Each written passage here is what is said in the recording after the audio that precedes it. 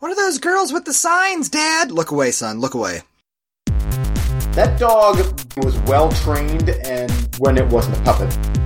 She was in the movie. Haha. Movie Freaks. I don't even know how to make jokes about sports. It's where grown men grapple each other. Come on, you should be into this. Movie Freaks. Yay, Jeremy Sisto. I would promptly fall asleep and spill an entire full tall drink right in my lap.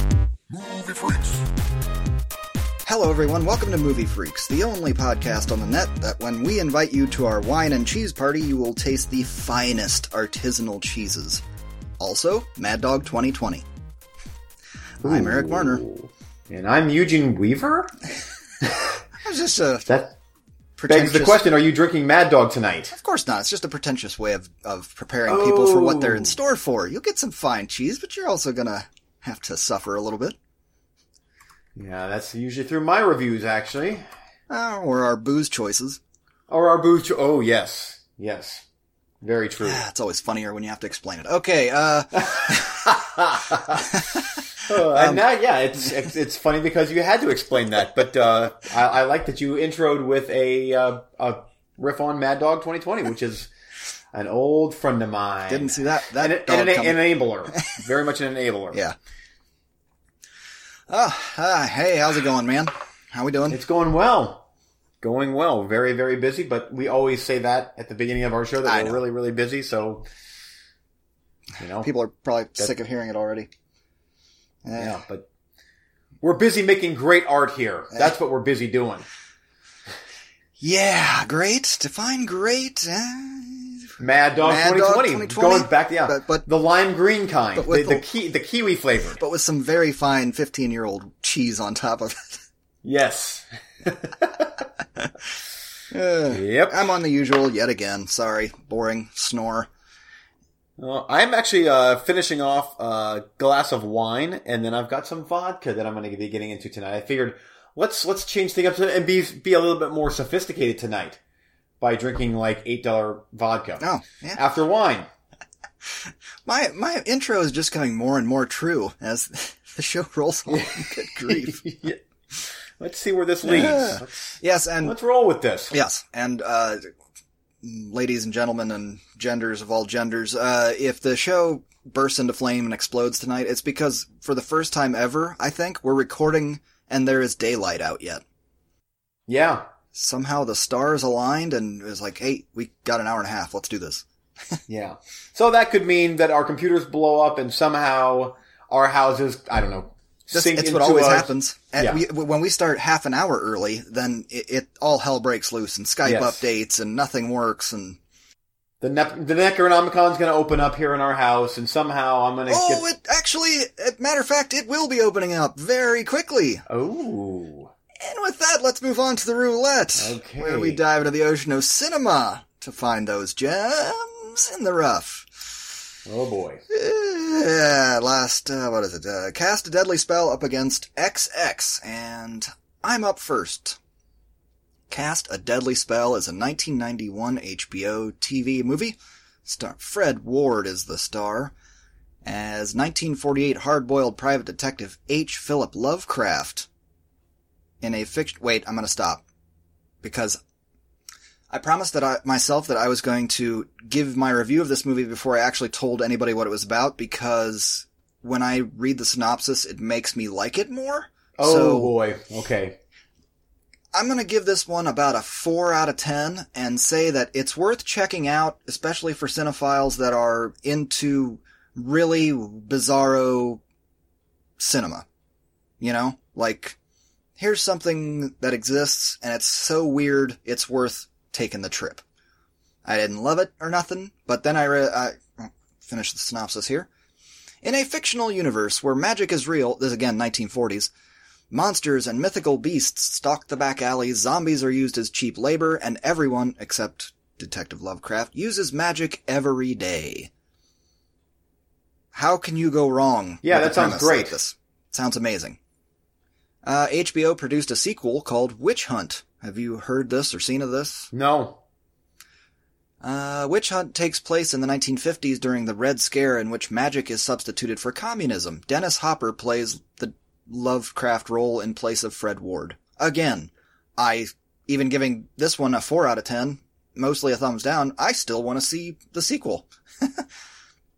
But yeah, these detectives, one is Philip Lovecraft and the other is Detective Bradbury, I think. So, authors.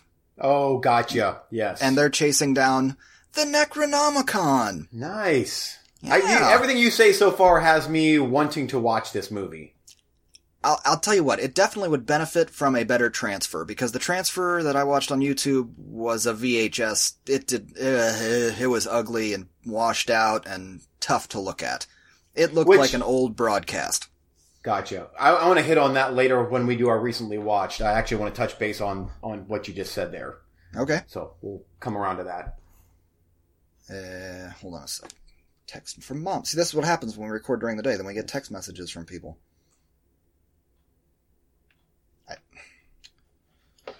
Anyway, yeah, so Cast a Deadly Spell. If you found a good transfer of this, it's worth taking the trip. There's some, it just can't decide quite what it wants to be as far as, it's like that 1940s noir kind of feel, but then they have silly and campy kind of, oh look, it's a gremlin, we gotta get it, we gotta shoot it, or a hobgoblin, and then they're blowing up their furniture, and it's supposed to be like, ha ha ha ha ha. And, then Julianne Moore is in there as the jazz singer with the sultry, bright red lips, except that she's so horribly dubbed over when she's singing that it's hilarious. You know what I mean? Okay. Like, she wasn't obviously singing, so it just is, it's way off. Anyway, overall, I give it a thumbs down. They're big giant creature that they summon from hell in the third act. That was something. But, no. It was very hard to pay attention. But if you found a good transfer of this, I think you should check it out, because you might like this movie. It's just got enough puppetry and weirdness that you might enjoy it. But it is not by any means a scary or, like, hard R kind of movie, I don't think. That's an HBO movie? Yeah. That's probably one of the reasons why it hasn't been released on Blu-ray, is they're very stingy with their high-def releases on physical media. Like, I had to import, Slipstream, which I believe that was an HBO-produced movie. Not Slipstream, I'm sorry, A Split Second with Rutger Hauer. And I actually had to import that from the UK on Blu-ray. I'm pretty sure that was HBO. But anyway, they've got, like, they have, I think The Hitcher, the 80s version of The Hitcher with Rutger Hauer. And, still no release, which that's a great movie. Anyway. So that's an HBO movie? Yeah, I think they produced it. Oh. But that got a theatrical release, as did Split Second. So. Alright, well, there you go. Cast Deadly Spell. If I ever come across the sequel, Witch Hunt, I'll watch it. I'll watch anything Dennis Hopper's in. Yeah, agreed. He's great. XX. Okay, XX. A 4-pack of horror, quote-unquote, horror shorts. Oh, boy. Directed by and written by women. So I want to be very careful here because, I appreciate what went into this movie. And I think that this movie will certainly appeal to, I don't want to say a certain demographic, because anybody can, out of these 4 shorts, I'm just going to say it right now, I did not like this movie. The first one was interesting, but the rest, I guess the last one was okay too, but maybe it's because I'm getting older. I couldn't relate to the characters. I couldn't relate to the subject matter, really. It's just not me at all. But at the same time, I do want to say that I think it's cool that there were 4 women directors out there that wrote these and made them. And this movie does have some good points. The wraparound story, which is this weird stop motion 9 Inch Nails looking type stuff, I thought that was cool. The first story was, I think, the best, although it's pretty much unexplained as to what's really going on. A woman and her two kids are on a subway or whatever, and this guy with a hat, he has this present this box present on his lap, and he shows what's inside to the boy, and that causes the boy to quit eating. And then eventually the girl as well, and things go from bad to worse. The mom and the dad are trying to figure it out and getting more and more upset.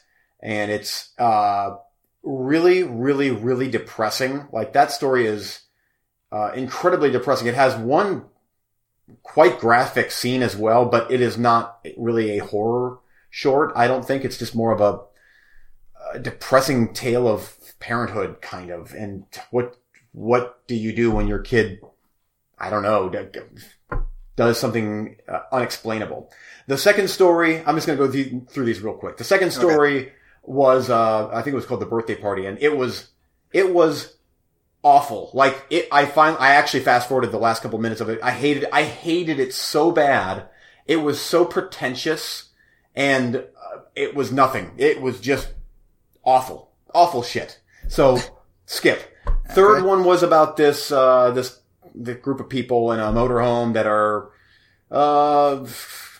hiking or whatever, climbing mountains, and there's this curse, and there's a creature that shows up, and whatever. It was forgettable. The second story was so terrible that this one here was okay because of that.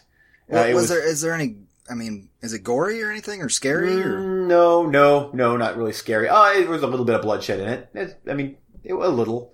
Okay. And then the fourth story, again, I think that the fourth story was probably the creepiest and had a good storyline going on. It was basically about this mom whose teenage son is overtly evil, and you find out why he is, and it's pretty cool, but it just, for me, it just felt lackluster, and I hate to use that whole term, slickly shot video, but I just, I feel like I'm watching actors acting in a room with, high def cameras, and I couldn't get into it. So this is a pretty big thumbs down, actually, and I probably spoke more kindly of it now than when I watched it. Like, when I watched it, I turned it off and I'm like, I fucking hate that movie. But, thinking back on it, I'm like, it was competently made, I suppose, but it was just so not me at all. So, anyway. I might still keep it on the queue for October, as I often say. If it even counts as one of those, as a horror movie? Boy, I mean, half and half. I mean, I guess the last two stories could be considered that, but the first one's a drama, and the second one is, I don't know what the second one was. It was rubbish. It's unfortunate because that's such a specific kind of medium, the anthology film, especially a horror anthology. It's like, this is your chance to go nuts. Have your crazy story. Yeah. It doesn't even have to make a lot of sense. Just throw a bunch of scares and some gore and go. Yeah. You don't have to have fully developed characters or anything.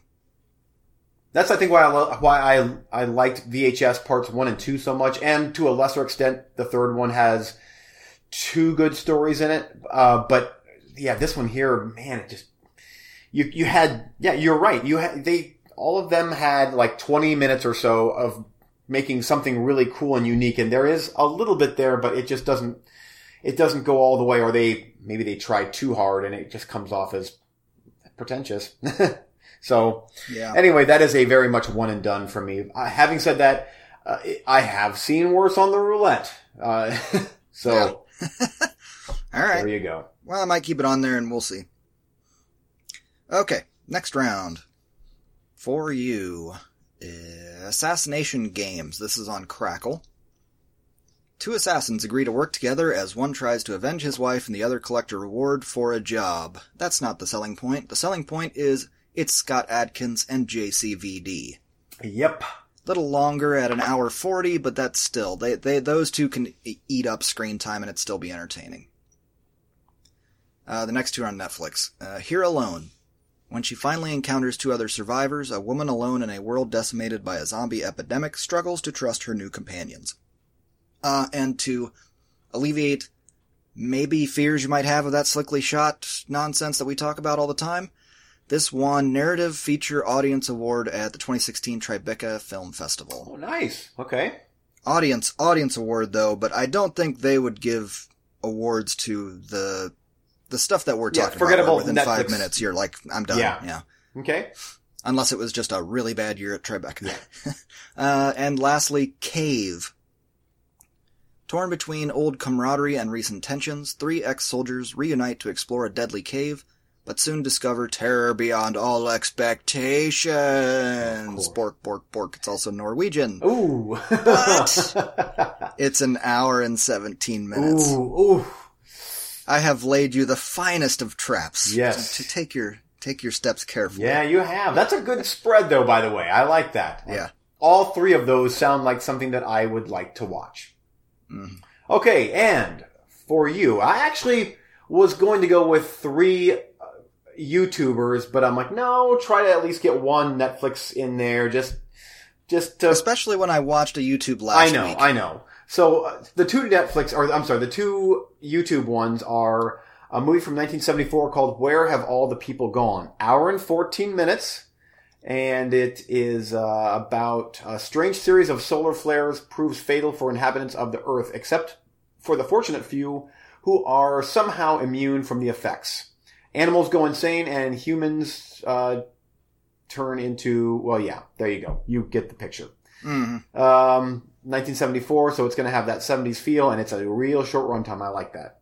And next up is an impossibly cool titled movie called Demon Warp. And that's so great. From Still makes me laugh. 1988, starring George Kennedy, because he's George Kennedy, so he should be in a movie called Demon Warp, I guess. A man and his daughter are attacked in the woods by what they believe is a Bigfoot-type creature. However, they soon begin to suspect that they may have stumbled onto a nest of aliens in a hidden spacecraft. That sounds so great. What's the runtime on that? Hour and 30. Mm-hmm. And last but not least on the Netflix is The Astronaut Farmer. This is one that came out in 2006. So a little over 10 years old now. Hour and 44 minutes. Starring Billy Bob Thornton and Virginia Madsen. And Bruce Dern, a NASA astronaut forced to retire years earlier so he could save his family farm, has never given up his dream of space travel and looks to build his own rocket despite the government's threats to stop him.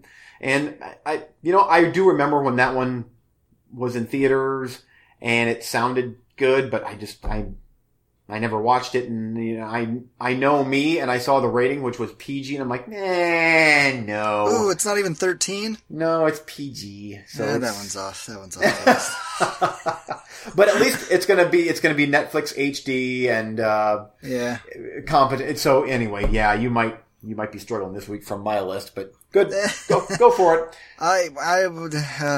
Which landmine do I step on? I'll go square in the middle and go with Demon Warp. Dun, dun, dun. I can't help it. That title is too hilarious, and there's a little maybe aliens, so maybe that'll be entertaining. Yeah, but then again, I thought Fred Ward casting spells and zombies and Necronomicons would be entertaining. Yeah, at least yours wasn't a complete 100% dud. No. Yeah. Okay, and for me, boy, as much as I would like to pick the Jean-Claude movie. Crackle has just simply too many commercials for that runtime. I'm like, if you would have said that movie's an hour and 15, I'm like, But an hour and 40, I'm like, now I'm sitting there and you can't fast forward them. Now I'm at over 2 hours. So let's go with Here Alone. Nice. Yeah, that, at the very least, hopefully it'll be really shot well. And if it won some awards, that's a good thing. Yeah. So. Well, here's hoping. Next week it'll be Demon Warp against Here Alone. Oh, my God. The movies we pick. Yep, I love it. It's about time for a Blu-ray round or something, I think. I would agree, yeah. Or a sure, like, hey, here's one that you've never watched but I love, or 3 that I've watched that you have never seen, let's do that. Yeah. Well, unless these are both home runs, next week that's what we're doing. Okay. I'll second that motion. All right. All right. There you go. Demon Warp and Here Alone. Are you ready to move on, sir? Let's do it. And we wanted to be a little relaxed and have fun since we're such tired old farts. So tonight we're going to do Theater Ticket Lottery. We haven't done this in a while. Yeah. And I'm up first. So what do I want you to pull out? Or pull out? What, yeah, I'm gonna pick first. Okay. I'm just gonna get my fail out of the way right away. Give me a horror movie. Okay. And your winner is... Wait. Hold on. For the people that may be new to the show, we keep our ticket stubs from our theater ticket trips, and he has a giant bag and I have a giant box. And we cram our hands into them until we find a ticket and try to guess what everybody's gonna pull out, and somehow that all kind of sounded sexual, and I didn't really mean it to be. It did, very much so. Bags and I boxes and that. cramming hands into them, and... Yeah, I love that. Anyway, yeah, give me a horror movie. Here comes the comedy. Do you have your list up of stuff you pulled up before? I do, yes. And this is interesting. So I picked Scary Movie, which is a comedy, but kind of a horror movie. It's a horror spoof. So you're kind of right. Half a point. Yeah. I'll go half a point on that. You know, I have not seen this movie in... I cannot tell you the last time I watched Scary Movie, the original Scary Movie. I wonder if it's still funny. I remember really liking the first one, which was the Scream. I have the first 3 on DVD, and they're still very enjoyable. I mean, it's been a couple of years, but it's not like the last time I saw it was theater. Yeah. Anything. Chris Elliott with the gross hand in part 2 was hilarious. You remember that? Yes, it was. Take my hand. Oh, that was so random and great and gross. I like Chris Elliott a lot. Me too. Oh, and he just receding hairline. He just looked awful in that movie. I loved it. It was funny. So yeah, I seem to remember. Was it part 3 or part 4? The one where they did a lot of jokes about the M. Night's Signs. I seem to remember thinking that one was really the funniest one, but then, I don't know, it's been so many years. Charlie Sheen was in that one, if I am not mistaken, and I think he was in the Mel Gibson role, wasn't he? Yes, he was. That was really, really funny, actually. And that was the Airplane guys made that. So, but you can tell, like, it very much shifted from the Wayans brothers to a bit different. Like, Leslie Nielsen was in it, and those were fun. I really like those movies. Those were the maybe, no, not the first, but they were the last good spoof movies, weren't they? Because then after that it was Date Movie and whatever, all those they just started spoofing everything under the sun. Yeah. Superhero movie. Wasn't there one about, the superhero movie, wasn't there one about, like, 300, I think, or maybe there was just a scene in the movie? Yeah, I remember that too. I didn't watch any of them. Terrible. Not funny. Did you watch them? Not all of them, but I did see the superhero movie and whichever one had that scene from 300. But they were, I think, pretty laughless from start to finish. How do you screw up that type of, I don't know. Not Another Teen Movie. I saw that one. That was good. I liked that one. That had Chris Evans in it. Wow. A young Chris Evans. Yeah. Captain America. He played the jock role or whatever, but. Of course. I could see that. So funny. I could see that.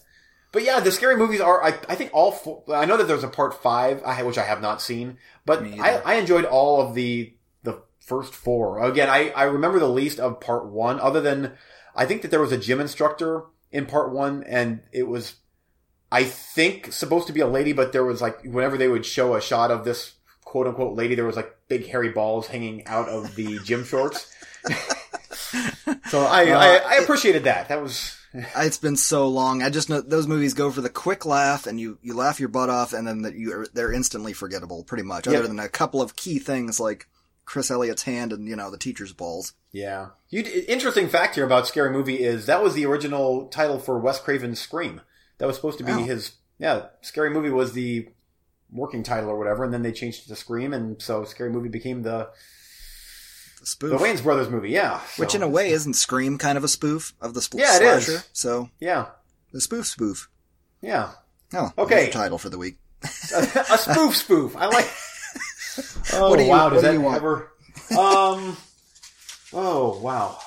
Going off the spoof thing, let's go total opposite. Really depressing, heavy drama. Oh, yeah. I mean, I'm talking like just emotionally devastating. I'm tempted to give you half a point, but That's probably because this is a remake and I like the original so much better. But, The Grudge. Oof, yeah. Yeah, what a letdown. Mm-hmm. It's more of a letdown than anything, and just, Yeah. ugh. And especially because, like, people that had no relation to the original would go to watch the remake, and they were like, that was one of the scariest movies I've ever seen, and it was like, I don't know how to react to that, because, well, one, you're wrong, and two, Yeah. I only feel that way because of the original, and it's like, I should tell them to come over to my house, and I'll show you the original and really scare the shit out of you, except that these people, if they would see something that scary, they probably couldn't handle it. I don't think. I don't. Yeah, man. And I remember you and I saw the Grudge remake in the theater, and I remember really liking it when I saw it. The first time you were like, and then I rewatched it. I'm like, oh no, you're right on that one. It's just loud, startling noises, and that's it. Loud, startling. Yeah. And it's not that the original is a masterpiece or anything, but it just scared me so freaking bad. I still think those first two are some of the scariest movies ever made. Oh yeah, I mean I'm not sure which one I think is scarier, that or the Eye parts 1 and 2. But man, that was a good time. Like when the J horror was really starting to get into full swing, there was some great stuff. Yeah. And the Eye has some incredibly scary parts, but upon a couple of rewatches, it's too long. Like, it just keeps going and going and going. It's like, yeah. But it does have some amazing scary moments. Yeah, it does. Okay. Yes, it does. For you, let me get a war movie. I'm going specific. A war movie.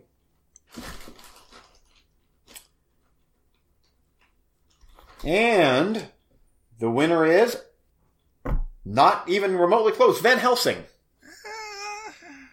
Damn it. Yep, Van Helsing. Which I Another saw. movie that everybody loves to hate. Yeah, I don't have fond memories of that, but I haven't seen that movie in so long. That's a, I thought Summers. you liked that movie. I remember so little I about thought it. you and I were like kind of on our little island of enjoying that big dumb movie. Didn't, the guy that made the Mummy movies, he made that too, correct? Summers? I forget Did he make the Mummy movies? Yeah. Oh. Or Well- at least the first two he did. Okay. Well, the guy that made Blade, right? I think of the guy that made Blade and the guy that made, not Mystery Men, but, the one with all the fictional, oh, yes. characters that LXG. came LXG. yes. Isn't No, that Steven Summers directed Van Helsing, which he directed the Mummy movies, and, Didn't he direct Blade? no. LXG, I think that was the LXG guy, which is, Stephen Norrington. Oh, damn it. I'm screwing up my Stevens. Yeah, that was Stephen Norrington, which, yeah, he did, Blade and League of Extraordinary Gentlemen. Okay. Which was the last movie that he directed back in 2003. And we all know how well that movie No, it's not. Stephen He's Norrington? made something since then. Yeah. As far as directing, that was his last directing gig. Once again, I'm screwing up my Stevens. Well, no. That's too bad. Yeah. Okay. Blade's a damn good movie. Yeah. Wow, that was just a total brick. I thought you liked Van Helsing, though. I want to come back seriously, to it's been so long. I remember seeing that movie in the theater with my now wife, but back then, we were either freshly married or about to be married, and she didn't like it, and so that sometimes. Well, I got it on Blu-ray. Do you sir. really? Yes. You know what? That could be one that I'm due for. Maybe October. Yes. We'll put that down for October. Yeah, I might be due for a rewatch on that one. That's a big, dumb, fun movie, in my opinion. Now, Yeah. like, I think of it like, like the other movies that we've mentioned, like Mummy Returns, where it's ridiculous and it's nonsense, but at the same time, I have a lot of fun with it. People love to trash that movie, but I'm like, whatever. Yeah. Like I'm going to it expecting, that last good Dracula movie. You know what I Dracula mean? 80? Or No, Dracula- the last good one. Oh, wow. Wow, I'm not sure what that was. Bram Stoker's Dracula. Oh, yeah, that was fantastic. Yeah, I'm not going to it expecting, like, that kind of quality, like a real gothic horror movie. Yeah. It's got Wolverine in it, for crying out loud, with the underworld girl, and they're just running around being crazy. But I think it's crazy and funny and fun and whatever. It's just stupid. But Excellent. I bet you'll enjoy that on rewatch. Okay, what do you want? Okay, and for you, let's go science fiction. I'm going to try and play it safe now. Wow. Let's chalk up one big old point for Mr. Eugene Weaver. Hey! I'll bet you could almost guess the movie from the date. May 1609. May 1609. Oh, nice. Star Trek. Star Trek, sir. Yep. Early Excellent. Bird. That's awesome. Who'd you see that with? You remember? Oh, maybe had to be you, no? I saw that. Actually, I saw the first one with my wife in Canada. We were up in Niagara Falls. Saturday, Early Bird Special. Auditorium, Tinseltown. 09. No, I don't know. I have no idea. I don't know who I saw that with. Actually, that's not impossible. That was a Miller Brother trip. Oh, I could see that. 10:30 a.m. Wow, on a Saturday? That's not impossible. Yeah. Hit the Quaker Steak and Lube afterwards, get some wings, Yep. and bomb on home to fall asleep on the couch with a whiskey. Okay. Well, it's I got to catch up here. Comedy. Comedy? You always disappoint me, so give me a comedy because I need a point. I need to pull ahead. And the winner is not. You know what? Not bad. Dracula Dead and Loving It. That is a comedy. Yes. Not necessarily a really funny one, I don't think. No. But Dracula Dead, that's the Mel Brooks movie, correct? Mm-hmm. Yeah, it's awful. Really, really awful. I do recall one scene in that movie where they stake Dracula just a tiny little bit and just geysers of blood spray up. And it was hilarious. And literally that was the only funny part of the movie. yes, that was the only funny part. That's the only part I remember too. Yeah, that's the only. And Leslie Nielsen was in it, and it was just terrible. And that was probably was that his movie that he did after Spaceballs? Like, was that his first thing, or was it Robin Hood Men in Tights? Robin Hood, I think. Okay, I could be wrong. That was funny. Yeah, that's a good movie. I have that one. So we're tied now, correct? No. My final score is 1.5. You have one more chance, though. Okay. So, okay, what's it going to be? We'll go action now. Let's do an action movie. Wow, that's a broad category. And more specifically, like not war. Like we're doing more like mainstream action. Like because Star Trek, you could call an action movie. Yeah, This is straight up Earthbound action movie.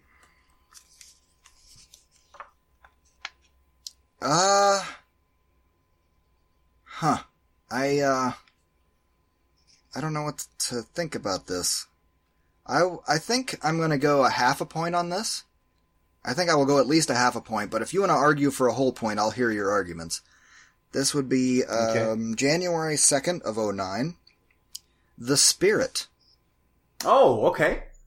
Would that be the Samuel L. Jackson comic book movie? I think so, yeah. Or Will Eisner, The Spirit? Wasn't there a Val Kilmer thing? Or what am I thinking of? I thought of that too, but I think that's it's not called The Spirit.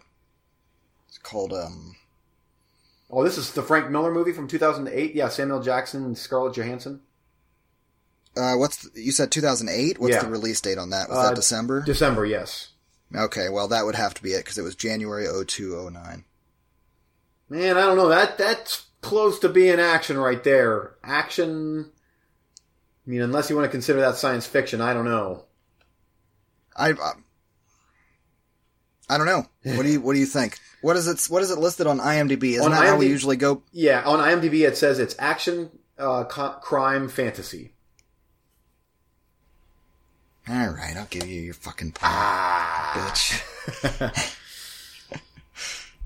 Because we'd never go like, pull me out a crime movie. You know, or, yeah. Yeah, fair enough. Okay. All right, you beat me. You win. All right. So you that's... win by half a point. Whew. I'm sure our listeners are like, wow, that was like watching the Cavs and the Warriors. It's that exciting. That wasn't all that exciting either. No, it wasn't. Well, hey, at least there were some points. We've played this game before where it's 0-0, 0-0. Yeah. Then it was as exciting as a soccer match. Yeah. Agreed. Or in my case, I guess baseball. Sure. Yeah. Sports ball. Sports ball. Welcome everybody to Sports Ball Freaks, where we talk about grabbing the basketball and shooting the hoop on the wicket. It's so fascinating. Okay, yeah. I don't even know how to make jokes about sports. I'm that. You're that into it. You're like, I don't even know what sport to go to first that I'm obsessed with. Yeah. Well, actually, what is sports? What is that we're... Okay, let's move on. That's where grown men grapple each other. Come on, you should Exactly. be into this. I should be totally into that. You're like, no, that's stupid. I'm watching WWE. I was just going to say, I used to be into... I used to be into a sporting event, and that was WWE. Yeah. So that was my sport. Yeah. There you go. Yep. So, oily... Okay. Yeah. Okay. Oh, that was just going to go downhill from there with the tighties and the body Greased slams up and the pile drivers and the headlocks. And... Yeah. Yep. Oh, yeah. All right. And we could have, and then I could start going like the comparisons between WWE and TNA, which was the more risque of the two by the closing of my tenure watching that stuff. It was like, if you want the more hard edge stuff, you go with TNA. This is stupid. Let's talk movies. Huh? I remember on occasion you would be over at my place and we'd be just drinking and I would be like, it's time, and over to wrestling we'd go, and you just I would promptly fall asleep on your super comfy couch and spill an entire full tall drink right in my lap over your every lap. Yep. single fucking time. Yep. I'll have you know that not once since I have stopped watching wrestling at your house has that ever happened. Yeah, I can believe that. I can believe that. And I've talked to my wife about, like, at what point do I introduce professional wrestling to my boys? And that is... When they start talking about girls. Yeah. It's like, okay, wait, time out, guys. Hold on here. Guys, Before there's any commitments made, there's a show I need you to watch. Is it education, Dad? Kind of.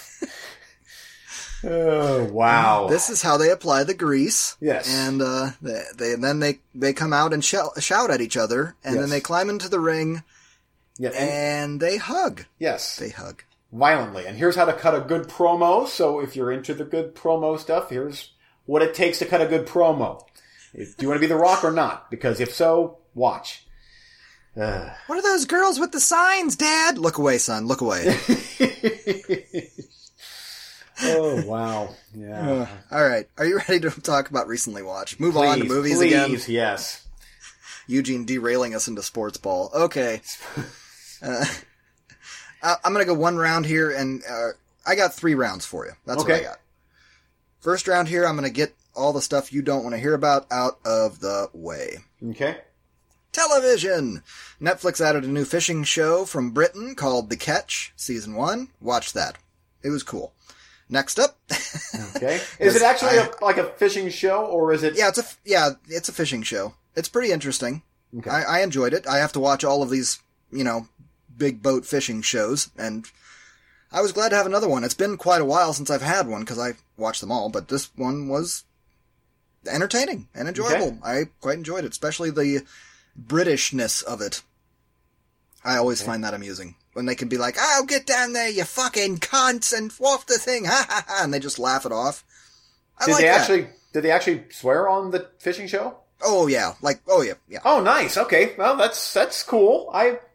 Oh, like crazy. They don't have the same kind of regulations on TV over there that they do here. Okay. They'll show nudity and swearing and stuff. Next up, Agents of S.H.I.E.L.D. Season 4. I've been back and forth on this show. Far and away my favorite season, I think. Started off with a new Ghost Rider I told you about before, who drives around and, yes. I don't know. I'm not a car guy. You're a car guy. It's the Dukes of Hazzard car, I think. I think it's a Charger. Oh, okay, yeah. Jet black, shoots flames. Nice. And he's a badass, skull head. And they dealt with him for the first half or so of the season. Then he went away for a little bit because he got dragged down to hell as he was taking a demon down to hell. And then he came back in the end and was on their side. Loved this season. I was more than any of the others, I think. It was great. Anyway, then from that, I told you before, and I've been teasing that I've been watching all of my comic book shows, and I'm still kind of watching them, but I've been taking my time with them from now on. So I will have further reviews of all the comic book latest seasons, but yeah, Agents of S.H.I.E.L.D. I got really hooked into, and it was great.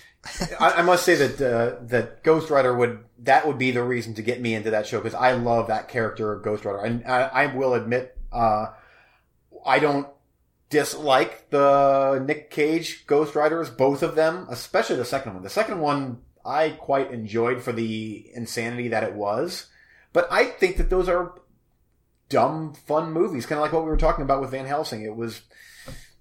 Now, I'm not sure how the special effects hold up, but I enjoyed both of them, especially the second one. The second one's better than the first one. Yeah, you actually, you were the one that told me, you were like, you should check out the second one. That thing is nuts. And then I did, and I'm like, wow, you're right. That was the Crank guys, Nell Devine Taylor, whatever, and it's still awesome. It has some editing issues, but it's still, and it's better than the first one by far, in my opinion. Wasn't there a huge crane in the end of that thing? I remember this gigantic crane. It was a giant digger machine or something. And I don't know. It was nuts. But if you were going to go Agents of S.H.I.E.L.D., I would tell you to just start with season 4. You can pick up on just about anything. There's Inhumans and there's Agents of S.H.I.E.L.D. and just go with it. They're kind of mutants, but they can't say mutants, kind of, but they're Inhumans, and you could totally be entertained by this, I think. There's a fair amount of backstory and crap, but at the same time, I don't care about any of that. Yeah. And there's a whole Inhumans show coming that the trailer was just released for last week or two. Man, I'm so out of that shared universe TV world at this point. It's like I'm barely holding on to the shared universe movies. So, Yeah, you don't have to. I'm not trying to sell you on them. I'm not trying to convince you to watch them or anything. I dig it. This would be like a giant shared universe Freddy versus Jason for you. You'd be all in for every one of those seasons. So it's a thing I'm into, and I'm into it. Anyway, okay, enough of that. Over to you. Okay, so I want to get a couple science fiction movies out of the way here that I watched. And the first one is Solaris. And this is the Steven Soderbergh movie from 2002, starring George Clooney and Natasha. I don't want to butcher her last name because she's so good in the movie, but she's been in tons of stuff. She's fantastic. Give me a hint. Hold on, bear with me here. She was in The Truman Show, Ronin. Oh, she was in Ronin. And give me a hint of the last name. I can maybe. Oh, okay. McKellen. Spell it. Man. McElhone. Yeah, McElhone. I don't know. I don't know. Something like that. She was in the movie. Only our show can go from serious Solaris to Pee-wee's Playhouse. And sweaty big dudes. And big dudes. Right back and Gym forth. shorts with balls. Yeah. So, back to Solaris. I've heard it before. It's like Mechalon. Oh, man, I can't say it. Yeah. Anyway. She's a really good actress. And she was so good in this movie. Everybody was so good in this movie. Even though it's very heavy. This is the second time I've seen the movie since it came out. And I remember actually some cousins of mine saw the movie and they were like, it is awful, do not see it. And so I skipped it in the theaters, bought it on DVD, and my wife and I watched it, and I'm like, that was great. I'm like, what? That was great. So one of the many times where I'm like, why in the world would I listen to my cousin? One of the many times where I'm like, why would you listen to people that have polar opposite reviews of movies than you? Yeah. Yeah, they were like, it's boring. And everybody listening to this program right now is like, this program, how old am I? Everybody listening to this podcast right now is like, yeah, good point. I disagree with you guys all the time. Click. Yeah. Well, hopefully not with Solaris, because this is a really, really good movie. The special effects are so good. Now, I will say that I watched an HD version of this movie, and I've only seen the movie one other time on DVD, but it looks so good, and the special effects, while used very sparingly, are really, really good. And the answers are not easy to come by, but they are there as far as what's going on with George Clooney visiting this planet that may or may not cause the deceased to come back to life. And it is just a very, very good movie.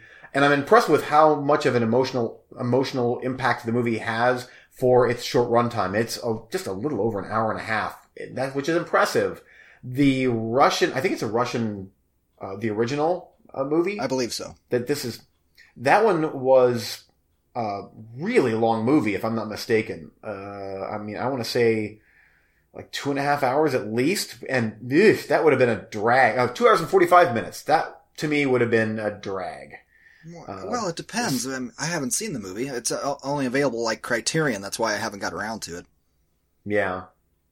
So, but anyway, yeah, who knows? That the original might be a 2001 type masterpiece. But this does remind me it has a bit of that high-minded, or whatever you want to call it, science fiction like 2001, where it's really, really good.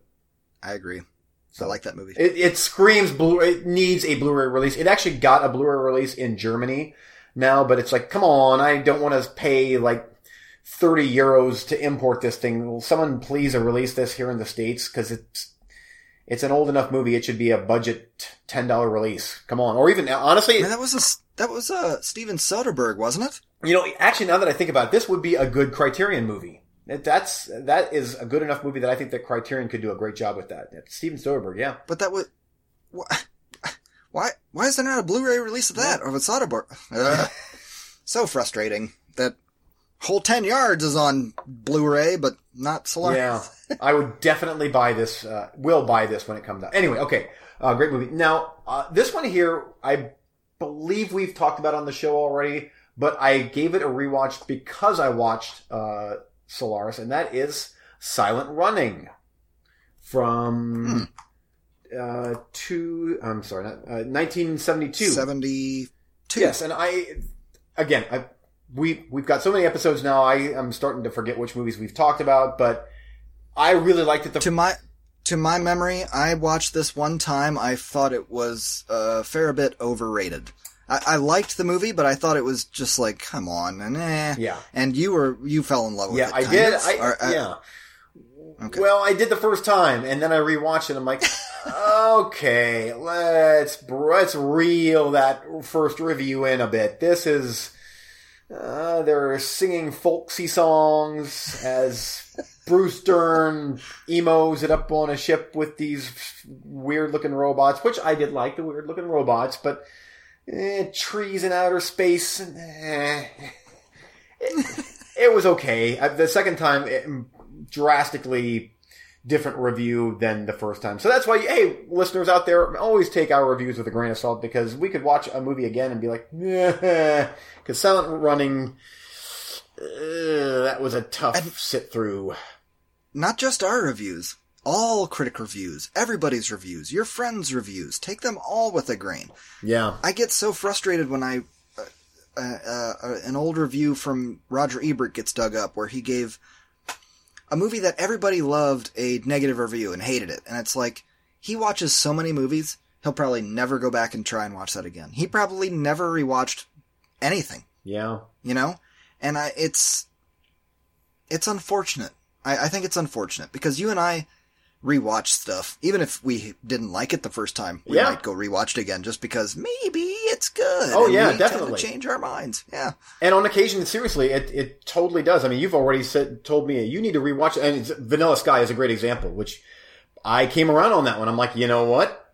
That was a pretty good movie on second watch. So, You know what? And likewise, Cabin Fever. Well, not entirely likewise, but I fucking hated that movie the first time I saw it. Yeah. And after you talked to me about it, and years and years and years later I rewatched it, I was like, you know what? I get what this movie was trying to do. I still don't love it, but I'll give it a pass. Yeah. So anyway. And that's a huge, difference than just that first weekend watching a thing and going thumbs up, thumbs down. Yeah, because I hated Vanilla Sky and vowed I would never watch it again. And on top of that, Fight Club. I'm like, ugh. And that is one of the American masterpieces. I mean, Fight Club will go down as one of the great movies from America, and I hated it the first time. Mainly because I was watching it with my friends. They're like, this is stupid. Where's the fighting? Let's watch people get beat up. Oh, this is too R-rated. It's kind of a movie. Yes. Anyway. So anyway, there's Okay. my... And then last... Do you want me to go? I've got one more Sure. sci-fi movie. Yeah, go ahead. So I know we've joked about this in person, but I'm not sure if we've ever joked about this on the show, and that is a movie... I used to love this movie, and I watched it numerous times, and again, I'm like, hey, let's give this one a rewatch. And this is going to bring up what we talked about earlier in the show with transfers and everything, but I rewatched Population 436. I don't Remember this one? No. Jeremy Sisto's in this, and Fred Durst from Limp Bizkit. Bizkit. No, what the hell is this? I don't remember this at all. I know we've talked about this movie before, and you're like, dude, why do you have such a hard on for Jeremy Sisto? And I'm like, I don't know.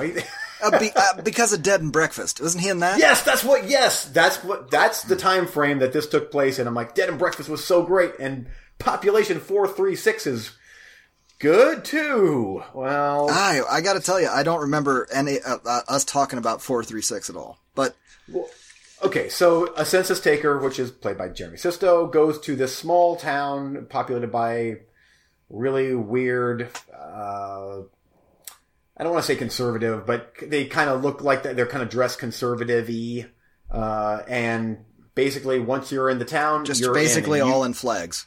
They're just wearing flags from just shirts and shorts that are just the stars and stripes of their country, whatever it may be. Yeah, more like Amish-y. Oh, covering. Yes, more like it's a bonnet movie. covering.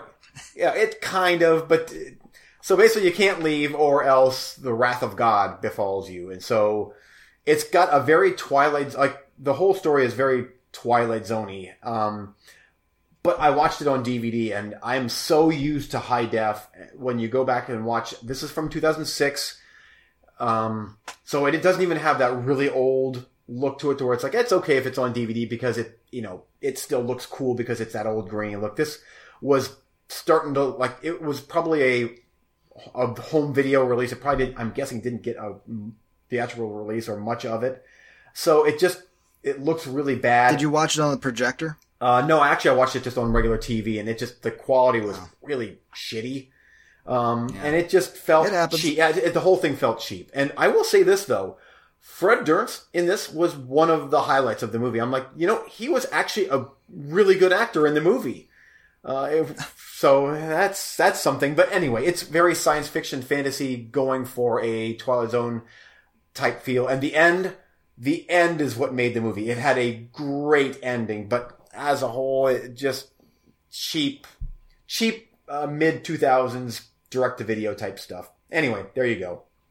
Yay, Jeremy Sisto. Hey, hey, I'm down with you watching all kinds of sci-fi movies. That's cool. Yeah, I was on a sci-fi kick. I'm like, Population 426 is. I'm like, I remember loving that movie, and it's science fiction-y, Twilight Zone-y, and anyway. Well, you could do worse. Yeah. Okay, that's it. I'm done. Okay. For my next round, let's wrap up the Godfather series. We opened a can of worms last episode, and we're gonna pack those worms back up this episode. Okay. And last episode I was talking about how I've only seen Godfather, this whole series, maybe twice, and I got frustrated with people saying 1 is better than 2, or 2 is better than 1, or why do we even bother having that conversation? Well, sir, I'm here to tell you, after this rewatch of the whole trilogy, I am ready to have a dog in that fight. And I have some very good reasons why. Okay. Godfather 1 is better than Godfather 2. I still love both of these movies. but I have to give Part 2 a couple of demerits because of a couple of technical aspects that I simply cannot overlook. When we are grading these movies, looking at them, however you want to do that, at some point, you have to say, like, look, bitch, the boom mic was in the frame. I'm sorry, but I have to withhold your perfect score. And it wasn't that bad, but there were a couple of things in, I'm trying to think. I had 3 things. Okay. In Godfather 2, there was one scene, and I can't remember what the time code was. I thought I'd wrote it down, but I forgot. There was one scene where, how do I explain this? It was an outside shot of the house, I think close to the area of when they attack Michael's house, like shoot it up. Yeah. Where there was black. See what I'm doing on Skype? There was kind of... Yes, I do. A black kind of like this in the frame. And it was either that they didn't clear the gate and there was something in there that filmed over it, or there was a mistake in there and they put black over it to cover it up. Now, this may sound ultra nitpicky, but... But we're talking Godfather here. We're talking perfection here, and the film was fucked up. And it was about this much of the screen, right here. Wow. And then there was another thing where during the Senate hearings, was it, maybe that's not the right word, but it was kind of like a Senate hearing. And they were accusing Michael of blah, blah, blah, blah, blah.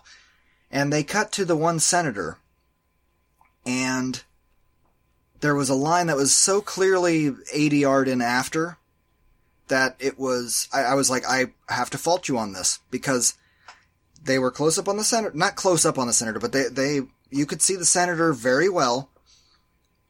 There was dialogue of him saying, not just like, okay, but he was saying like a couple of sentences, and he was like this. Like, mouth not moving at all. It was clearly dubbed in after. 100%. Wasn't even moving a smidge. And it's...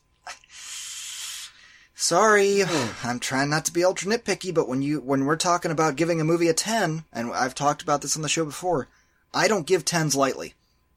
I have movies I would love to give a 10 to, and I can't do it because of a technical thing. And it may be bitchy, but nonetheless, it is there.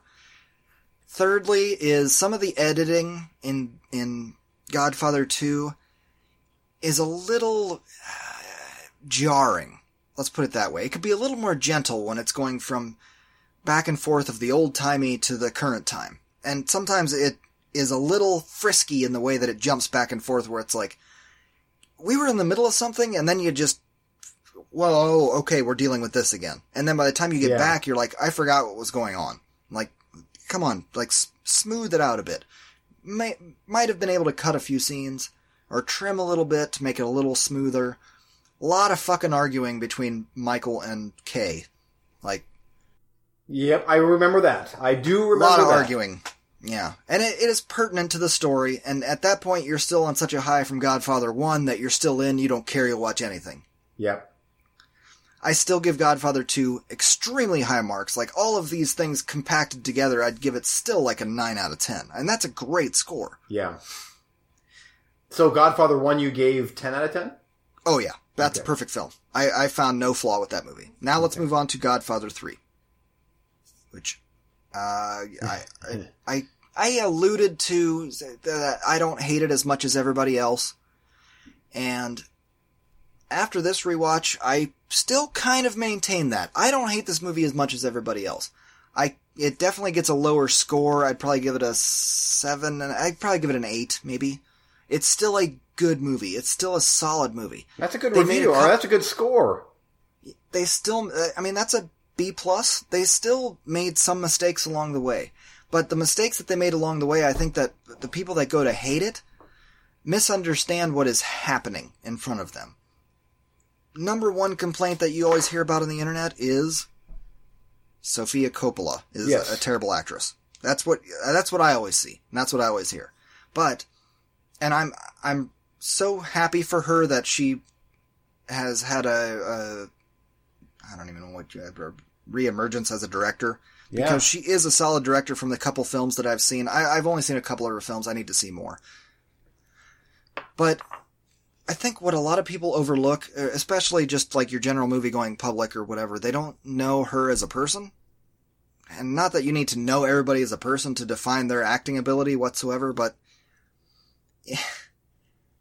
if you go, like, I just listened to an interview today with her that was over an hour long. And this was a recent interview. She is how do I describe this without coming off like a snarky asshole? She is an intelligent person. She is an artistic person. She grew up in a certain area of the country where you're going to have a certain tenor of voice. She also grew up in a very wealthy kind of situation with her father being Francis Ford Coppola. She didn't have to worry too much about school. Her father would she said, I don't even know multiplication. I'm terrible at it.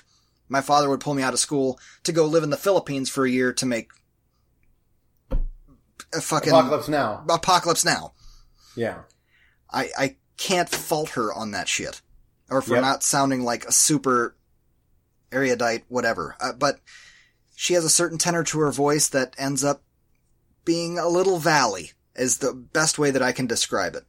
And she talks very softly. So when she's talking, I'm talking in real life.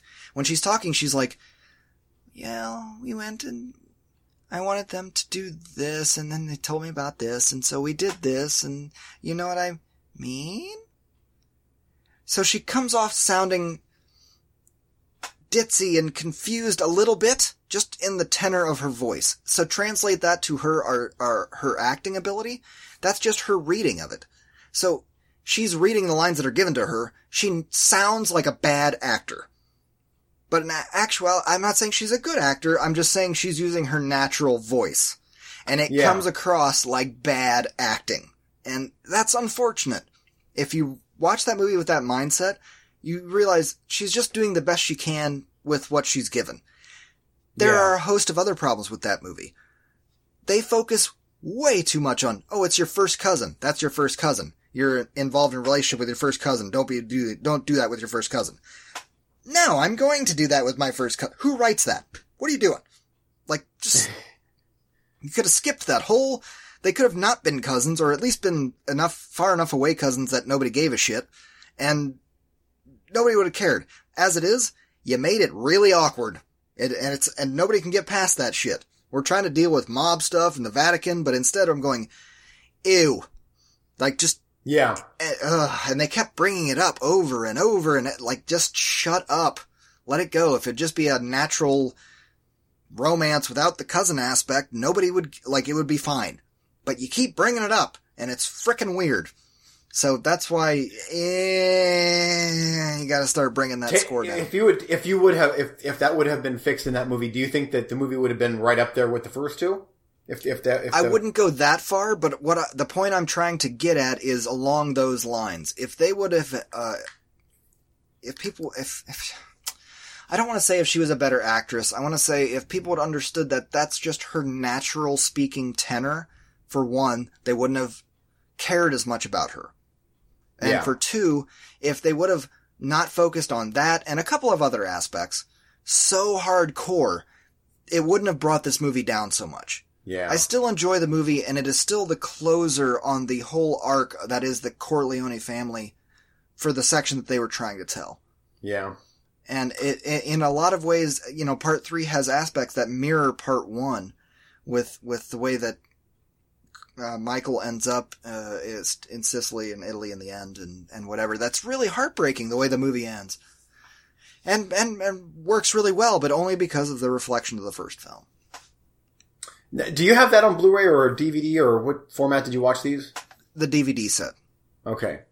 Box set. I wonder, because as with the Alien Quadrilogy on DVD, especially part 3, the producer's cut, they obviously made the changes, but it wasn't quite complete. It wasn't quite where they needed it to be. Then the Blu-ray release improved on it greatly. Like they did the audio better. Some of the effects were done better. Is there a chance that the Blu-ray for Godfather 2 could have improved on those couple issues that you're talking about? It's not impossible, but it's highly unlikely in my opinion because of these movies being so revered as they are. I don't think anybody's making any changes. I would have to look it up and let you know. Maybe I'll do a Google image search and see if I can find the frames that I'm talking about. Yeah, I am curious about that, like, because that just surprises me for a movie of that quality and that level, like, that they wouldn't have caught a couple of those little things like that. I rewound it a couple times because I'm like, wait, what is that? And yeah, there's a whole tenth of the screen that's just kind of X blacked out. Like, no. It's like, what? What's happening? But I have heard other people talk about that ADR moment. That's weird. Wow. Very weird. Having said that, I'm really wanting to rewatch those movies. There's such a time commitment that I have to be in that right frame of mind, and then I'm going to probably plow through them again. Yeah, you're right. And with Godfather 2, things were kind of acting like they were winding down, and I was like, what's happening? Like, I don't remember this movie ending like this. And then it said, insert disc 2, and I was like, yes, I'm only halfway through. I'm so I was happy.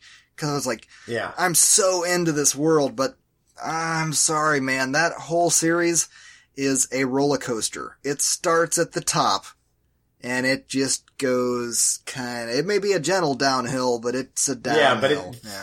Yeah. But I'm still not going to hate on part 3 the way that everybody else does. Yeah. Well, good. And from what I remember kind of sharing your, your thoughts as far as the first one was a masterpiece, second one was almost there, and then the third one was good, but not on par with the first two. Yeah. So I agree, but then again, it's also getting, like we talked about last week, where it's getting into that time frame of it's now the 80s, and everybody has to be super careful, and the times are a-changing. Yeah. Cool. Okay. So, going from Godfather, let's go completely the opposite end of the galaxy with 1988's Cellar Dweller, directed by John Carl Buechler. Oh no, I know that name, and every time I know that name, it's either from the roulette or me hating myself. John Carl Buechler also directed Friday the 13th Part 7, The New Blood, and get to the roulette garbage that he made that I watched. What is it? Let's see, what else did John Carl make? He's mainly a special effects guy.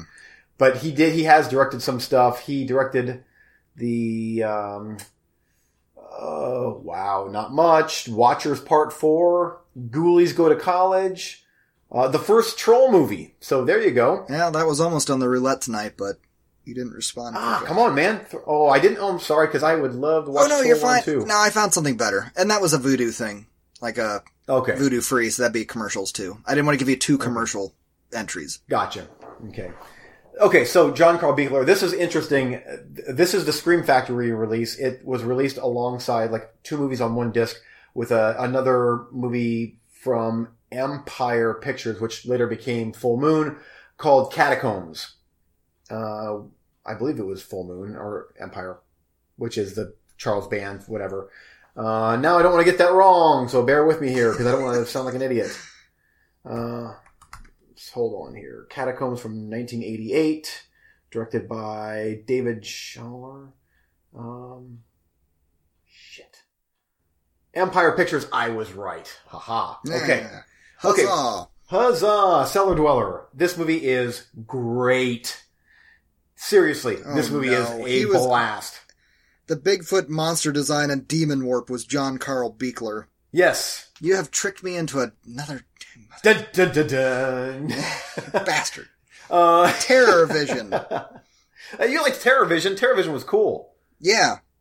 Hold on, I'm still looking here. He's really, really good at special effects.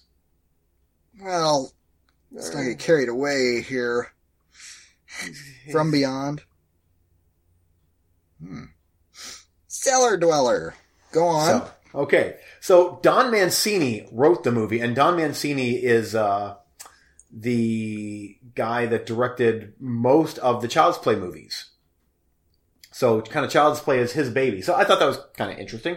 But the movie is an hour and 15 minutes long, and it is the simplest of storylines, which revolves around this horror comic artist. He creates these creatures or whatever in his comic books, and they come to life and start killing people.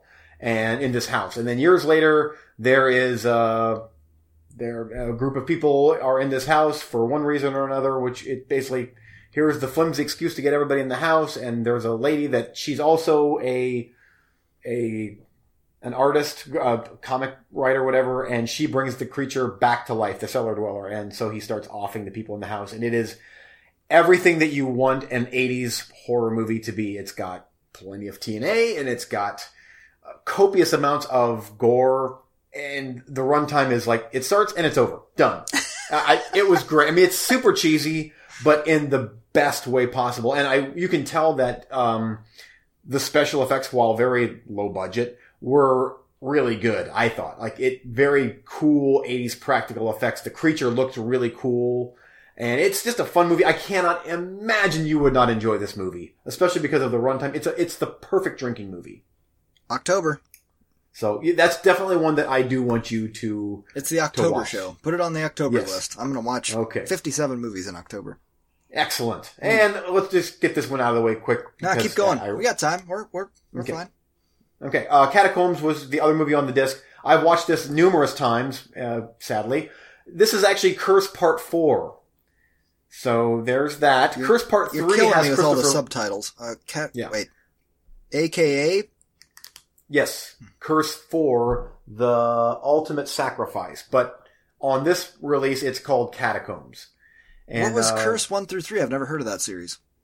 Curse 1 had, was it Will Wheaton in it? Will Wheaton, I think. Will Wheaton? You remember you never Was he in a rainbow sweater? Maybe. Let's hope so. Yes, he was in the first Curse movie. Will Wheaton was in Curse. And How then old was he? He was this awkward kid in an Amish farmhouse in a meteor lands, and whatever. Curse 2. How have I never heard of Curse? Like, what is... Oh, yeah, and I actually have the double feature Blu-ray of this from Scream Factory, so you're going to have to watch this. Yeah, Curse 2 was interesting with a guy that gets bitten by a snake, and his hand becomes a snake. So we have talked about that, because I think that sounded amazing. Yes, and it's way too long. The runtime is entirely way too long, but it has an insane ending because, we have a snake arm. It Anyway, sounds like it has an insane beginning. Yeah, it does. It's the middle section is a slog to get through, but of course I've watched it numerous times, just like Catacombs. Okay, a demon is trapped in a monastery. 400 years later, a young girl arrives and does things happen that are stupid and whatever. And I watch this movie every couple of years, and every couple of years I'm like, hey, that Catacombs movie, that had a lot of gothic atmosphere and had a cool 80s vibe. I kind of was bored, but what if it's good now? And every time I watch it, it's boring as hell. But it's amazing to me how great your memory is when we play theater ticket lottery and you're like, yeah, I went and saw this with my wife in Canada, and, where did you see Star Trek? And I'm like, I don't fucking know. And then you're like, Catacombs, I own this, I hate it, I'm gonna watch it again. Yeah. Yep. But the whole way through, I'm like, it's not awful. It's got that 80s feel, and what was missing in this movie is like every 15 minutes a horribly graphic scene or something, but you could tell they were trying to make a more serious gothic horror. And dude, you're not Hammer. Don't try to be Hammer, please. So anyway, there's Catacombs. But I want to move on from that. And normally I don't talk about movies that I do write-ups for on the Movie Freaks Facebook page, but I do want to talk about the movie that I reviewed earlier this week, and that is 2008's Lake Mungo. Because, as you said, you don't give out perfect scores often. I probably give them out more often than I should. Because some movies I cannot find any fault with, and so I have to give them a perfect score. And Lake Mungo is one of those movies. I gave this 5 out of 5, and this is the third time I've watched the movie now, and I think I like it each time I watch this movie, I like it more. And when it was done, I'm like, I sat there scared in the dark thinking, I cannot think of one single thing that I did not adore about this movie. So I had to give it the perfect score. So read my review over on the Movie Freaks Facebook page. But real quick about the movie, because I want to give this movie some props. Listeners out there, if you are in the mood for a genuinely unsettling, creepy, well-made movie, Lake Mungo is that minor undiscovered gem. Filmed in Australia, so it's an Australian movie.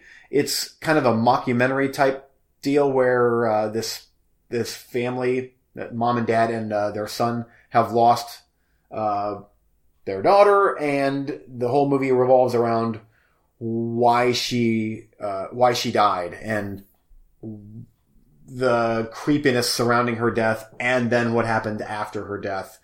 I don't want to give too much away, but it's mainly mockumentary type stuff with some found footage sprinkled in, and found footage is a tough one anymore for me to give huge props to because it's been done to death, but man, is this movie good. I agree. And I've only watched it once, but I was even rereading your review, which I did. It was bringing it back to, oh shit, I remember that. And this is one of those things where, and this goes with a lot of found footagey type things, but the editing is what, especially if you're doing a mockumentary thing, like a fake documentary, your editing's gotta be specific. Like, it's gotta be good. Yep, and I agree. In that movie, it was good. Real damn good. Yeah. You gotta give me just enough to keep me interested, but yet what is the arc that we are trying to fulfill along the way? Yeah. And they do. Perfect. Oof. They did that perfectly. Yeah. Where they just, it's not what you think it is. Here's another nugget of darkness and terror. And whew.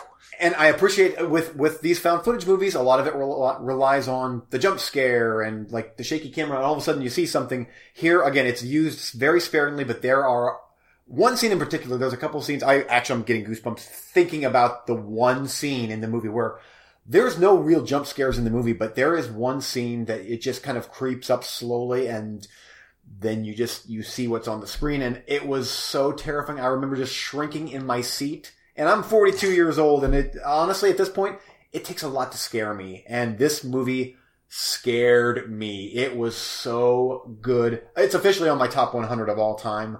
Oh, really? Fantastic movie. Oh yeah, it is.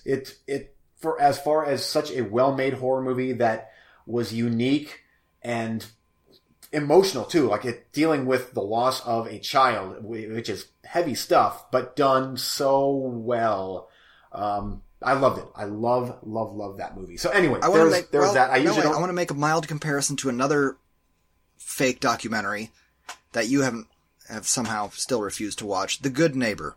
I don't want to say that The Good Neighbor is as scary as Oh yeah! It's not as scary as Lake Mungo, but they did an excellent job with the editing on that one. Much like Lake Mungo, where it is doing its thing and little things come along that just creeped me out. It wasn't a jump scare, but you really creeped me the hell out with that. Yep, I love that. That's good filmmaking, where you don't have to rely on a loud, startling noise to scare someone, where it's just that oozing sense of dread, and the fantastic camera work. And this one here was very slow and steady paced, but never bored. The whole time I'm like, I'm uncomfortable. Like this, I feel like there's a ghost behind me while I'm watching this movie. So good. Okay. And The Good Neighbor,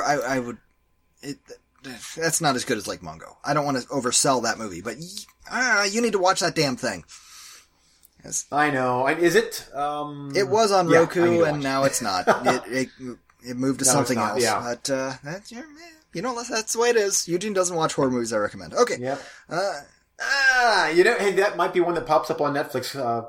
It seems like a Netflixy type. James Caan, really old, fucking creepy. He's terrifying in the Godfather movies, and he's young. As an old man, holy God. I mean, his acting ability has not diminished one bit. He played that role so perfectly. It's one of those that the more you think about it later after it's over and you piece a couple of things together, you're like, you know what? That was a damn good movie. Yeah, shoot. Now, I mean, because now we're talking about this, and I've been talking about Lake Mungo now. I'm like, oh man, now I kind of wish I could watch that movie, but I'll watch it eventually. That's probably on Vudu. Okay. Last round. Are you ready? Yep. This one I won't spend a ton of time on, but it was on the roulette, and so I wanted to talk about it. It's a documentary, American Anarchist. The story of one of the most infamous books ever written, The Anarchist Cookbook, and the role it's played in the life of its author, who's now 65, who wrote it when he was 19, in the midst of the counterculture upheaval of the late 60s and early 70s. I am giving this movie a thumbs up. This documentary, I think you especially, I think, should watch it. It is informative to a lot of things that I've told you in private, and that is a lot of things the media kind of overshadows these days as far as being damn it, I don't want to get too political, but look at all these protests. Can you believe that? This is crazy. People getting punched and kicked, and this is out of control. We've never seen anything like this. Well, you've never seen anything like this if you're not a child of history, you fucking moron. Yeah. They show a couple of things from the 60s and 70s that I've talked to you about in person. Like, hey, this thing happened. Do you remember this? Nope. Nobody talks about that anymore. There was a protest that turned into an all-out riot in New York. Do you remember that? In 1970, blah, blah, blah. Nope. Nobody remembers it. Oh, well, police killed, a dozen people. No, nobody remembers that? No. Today, it's amazing. At any rate, they bring to light a lot of these, I don't want to say anarchist ideals or something like that, but they bring to light, they don't even bring to light, fuck. They just bring it up in a current movie, so maybe the current generation can see that this kind of counterculture shit has been happening for way longer than just like the last decade. Yeah. And the violence has actually decreased, in my opinion, for these kind of protests. This stuff is not unusual. This has been going on for a long time. And the only people that think that this is new and different are people that are not educated in history. Amen there. Yep. This stuff happens like crazy all the time. But this movie comes with it a couple of strong negatives from me personally, as far as a documentary is concerned. This documentarian sits down with the author of this book, and the guy, you can tell very early on, he's regretful that he ever kind of wrote it. He wrote it at a time when he was, in your teens. I mean, shit, who hasn't done or said dumb shit at that time? Or been upset about something in politics, or been emotional and wrote something, or did, So this whole idea of the Anarchist Cookbook has been, I'm kind of on his side a lot. It's been perverted and manipulated and distorted into like psychos taking it and, here's a recipe for a grenade. Well, clearly you're saying I should take a grenade and fight the government and revolution. And it's like, no, that's not really what he was trying to say. He's just saying that maybe we should all have the same tools in case we have to. And I know it's a fine line of information, but I felt like the interviewer was far too pushy in trying to make him feel guilty. Oh, really? I don't even feel, you know what, that's not even a controversial statement. He was way too pushy. He was like, he kept pushing this. Don't you feel guilty for Columbine because those boys had the Anarchist Cookbook in their house? Don't you feel guilty for the shooter in that shot up the Batman movie because he had the Anarchist Cookbook in his house? Immediately that makes me angry just hearing that. That's I know, but he handles it very well. Okay. He tells, you want to hear his side of it. And I think that you would enjoy hearing his side of it. I'm still telling you that you should watch this movie. I think you would enjoy it. And it's not overly long. I'm just telling you that the documentarian, relax, dude. I know you're trying to, because you're trying to get him to, explode and react, and he kind of wouldn't. And I don't blame him for not doing that. He wrote a thing, he put it out there, all that information was already available. You know where he got his information? From libraries. From military manuals and libraries. This stuff is already available to everyone. Yeah. He just went and collated it into a novel tome and put it out there. And this guy just wouldn't let it go. Don't you feel responsible for this? Don't you feel responsible? It's like, dude, relax. At some point, I know I can tell by the look. You're like, I'm never going to watch this, but you really should, because there is a lot of, cause he totally turned around after he put the book out and the way that it was received. He became a teacher and kind of turned away from all of that stuff and away from violence. And he's always been kind of anti-violence, and I really think you would like this documentary. Yeah. The premise sounds great. Yeah. You should check it out. Okay. And I encourage everybody else to check it out. Just because you can read a recipe for a bomb doesn't mean you're supposed to go blow people up. Fucking idiots. Yeah. Anything else? Yeah, anarchy. Yay. I'm a fan. And I literally, like, as you were giving me that review, there was a lady that walks by our house and with the flash on takes a picture of, looks like me, I guess, sitting in my office talking on. So expect some ridiculous memes on the interweb of me looking like a ridiculous moron sitting here with two computers open and earbuds and. How'd you like, not what flip are her you the doing, bird? lady? Just flip her the bird. Just. Yeah, it was like, I'm like, why are you in front of my house taking a picture of me sitting here? So anyway, that was weird. But Well, movie apparently freaks. because I was talking about anarchists and shit, you're now on some list. So Yes, and black helicopters and yeah. my bad.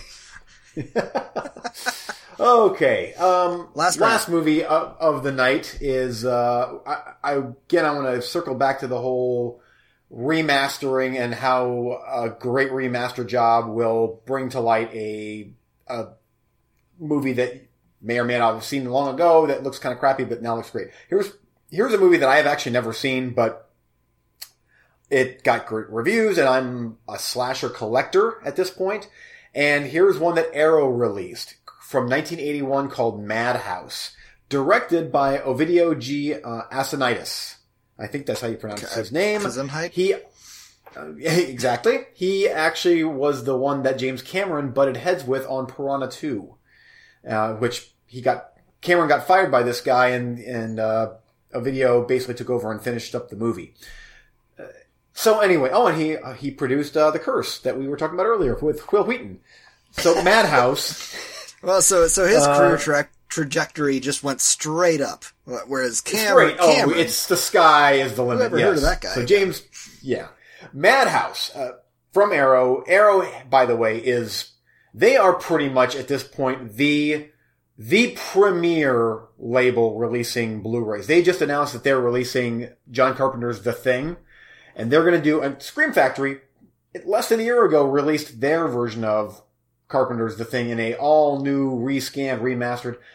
Arrow is also going to be releasing this, and theirs is going to be a newer scan, all with Dean Cundy overseeing the color timing and blah, blah, blah. So somehow the already, to my eyes, almost perfect Scream Factory release is going to be even better. But Arrow is like, they are on top of, how do I say this? They are as good as they have ever been, I think. Some of their earlier releases were kind of shoddy, one of which was The Bird with the Crystal Plumage, which I have on Blu-ray. They just re-released that movie with a 4K scan that is getting rave reviews, which basically makes mine obsolete. Nah, I don't see that big a gap between the Blu-ray and 4K as far as those kind of old movies go. Yeah. Okay, so Madhouse, real quick here. This is another minor gem that you have to check out. It's such a weird, cool, kind of slasher, kind of maybe supernatural type thing. I loved it. I thought it was just that early 80s slasher feel, but with some Italian sensibilities thrown in there. So it kind of has a giallo, Suspiria maybe type feel. And the music was, to me, was lifted straight from Cannibal Holocaust. It has this weird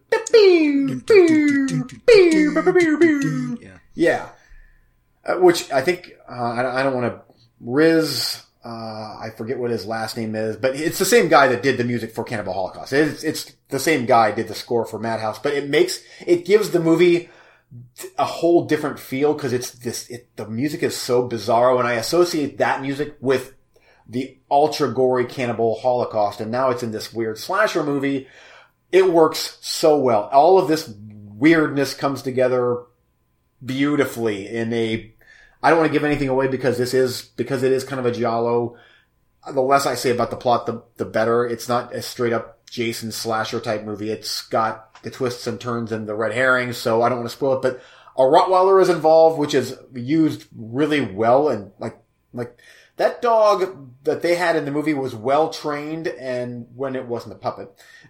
Sometimes because every now and then I'm like, there's the Rottweiler puppet head. But the actual Rottweiler that they use, I'm like, that dog looks like it wants to chew someone's asshole out. Ooh. So, yeah, it was impressive. I'm like, that dog is evil. Wow. But Madhouse, thumbs up. Arrow does another stellar job releasing a long-lost movie. So, big thumbs up from me. Are you keeping like an Excel spreadsheet to keep track of all the movies you got to give me in October? How do you handle that? Should. Because I think October's going to come around and you're going to be like, okay, and I'm going to be like, I don't know what I gave you, and I'm going to end up giving you garbage. This happens every year. Box stuff, yeah. But this is one I so want you to review and talk about. And Cellar Dweller. They're very opposite, but that would be a great doubleheader of 80s weirdness. Anyway. Seriously, start making a list. Yeah, I should, because a lot of these that I talk about on a week-to-week basis, I mean, you were like, put it on the list, and I'm afraid I'm going to forget. So. Open up a notepad or something, put it on a list. Make a list, because seriously, if I tell you put it on the list, I want to watch this shit. Both of those sound like they need to be on the list. So I'm gonna write down here on my notes for a podcast, Eric's October movie list. There we go. Madhouse. Oh, okay. So anyway, there you go. That's my review. I'm all right. Again, let's do coming soon and wrap this up. Now, another thing I wanted to add in with coming soon this week is, while I was looking for roulettes, I came across a couple of movies that I'm like, oh, that's a good movie. Ooh, that's a good movie. And I wanted to throw a shout out to these movies, to our audience that can view these movies on free venues like Crackle. And Dead Man Down. Do you remember this movie with Colin Farrell and Noomi Rapace? Yes. It is on Crackle. That is a free service to anyone on the internet, free and legal. Go check it out. I thought that was a pretty damn good movie. I got it on Blu-ray, and it's held up for me. Coming soon for me, that Hearts of Darkness I'm going to be watching because Sofia Coppola was talking about that in the interview.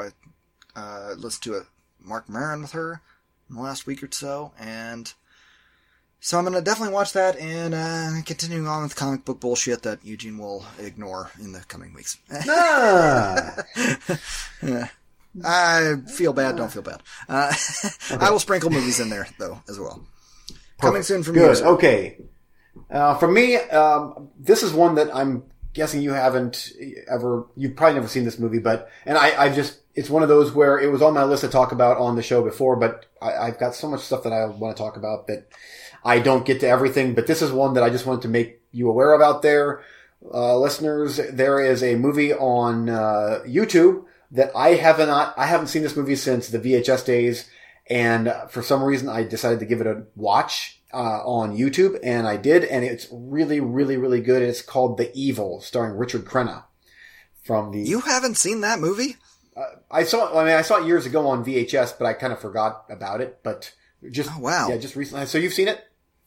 No, but it's come across my transom more than a few times, and I'm like, Eugene's surely seen a movie called The Evil. Yes, that's something he would. Yeah, which I did years ago, but I didn't remember it. But I gave it a rewatch, and it's free to watch on YouTube, and it's a really fun, cool little haunted house movie starring Richard Crenna. So there you go. Cool. Check it out. And then as far as coming soon, my wife and I are going to watch Baby Driver on Saturday night. We have a date night, so we're going to go check out that awesome looking movie. Yay! Ah, you lucky bastard. Yeah, it was. Here's what's funny. It was either that or Spider-Man, and I'm like, you know what? Can we maybe take a superhero break for one movie in the theater? And she's like, yep, I'm fine with that. So Baby Driver it is. Not that I don't want to see Spider-Man, but I'm ready for a little break. I'd take Baby Driver over Spider-Man every day of the week. Yeah. I've seen 7 Spider-Man movies. Yes, exactly. I'm sure it's going to be good, but I can wait. Yeah. And then on the home front, I got stacks of stuff that I want to watch. So I Code Red, Scorpion, you know the drill. Yes, I do. Yep. So I could list the titles, but I'll talk about them next week. Trust me. Yeah. We'll laugh about them next week. Exactly. And then we'll laugh about the money I spend on them. All right, man. All right. Till next time. Bye. See ya.